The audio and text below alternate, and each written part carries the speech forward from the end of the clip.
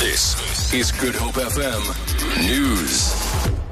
Good afternoon. Another whale has beached itself in the Western Cape, this time near Kommetjie Beach in Hoek. This comes after the carcass of a 13-metre humpback whale washed ashore on Tuesday evening at Strand Beach. This carcass has since then been removed. The city of Cape Town has urged surfers to avoid the carcass of the 9-metre-long humpback whale, which washed ashore near Kommetjie due to possible increased shark activity.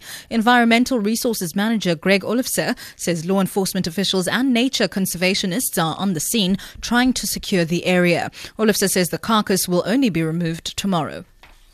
The area is not closed. We obviously ask the public again to work with us and not go too close to the whale, but people are able to go and view it. We'll follow the normal protocol which we do with all strandings. The only challenge that we have today is it's Christmas Day and all of our teams are off duty for the day. So we'll begin removal of the carcass tomorrow morning. 44 Christmas babies have so far been born in the Western Cape. The first 2 babies, born at exactly midnight, were born at Mowbray Maternity Hospital and Khayelitsha Hospitals, both baby boys. Health Department spokesperson Natasha Peterson says 22 baby girls and 22 baby boys were born. We also then had a baby boy at 1 minute past midnight at Tygerberg Hospital and a baby girl born at Mitchell's Plain Hospital at 3 minutes past midnight.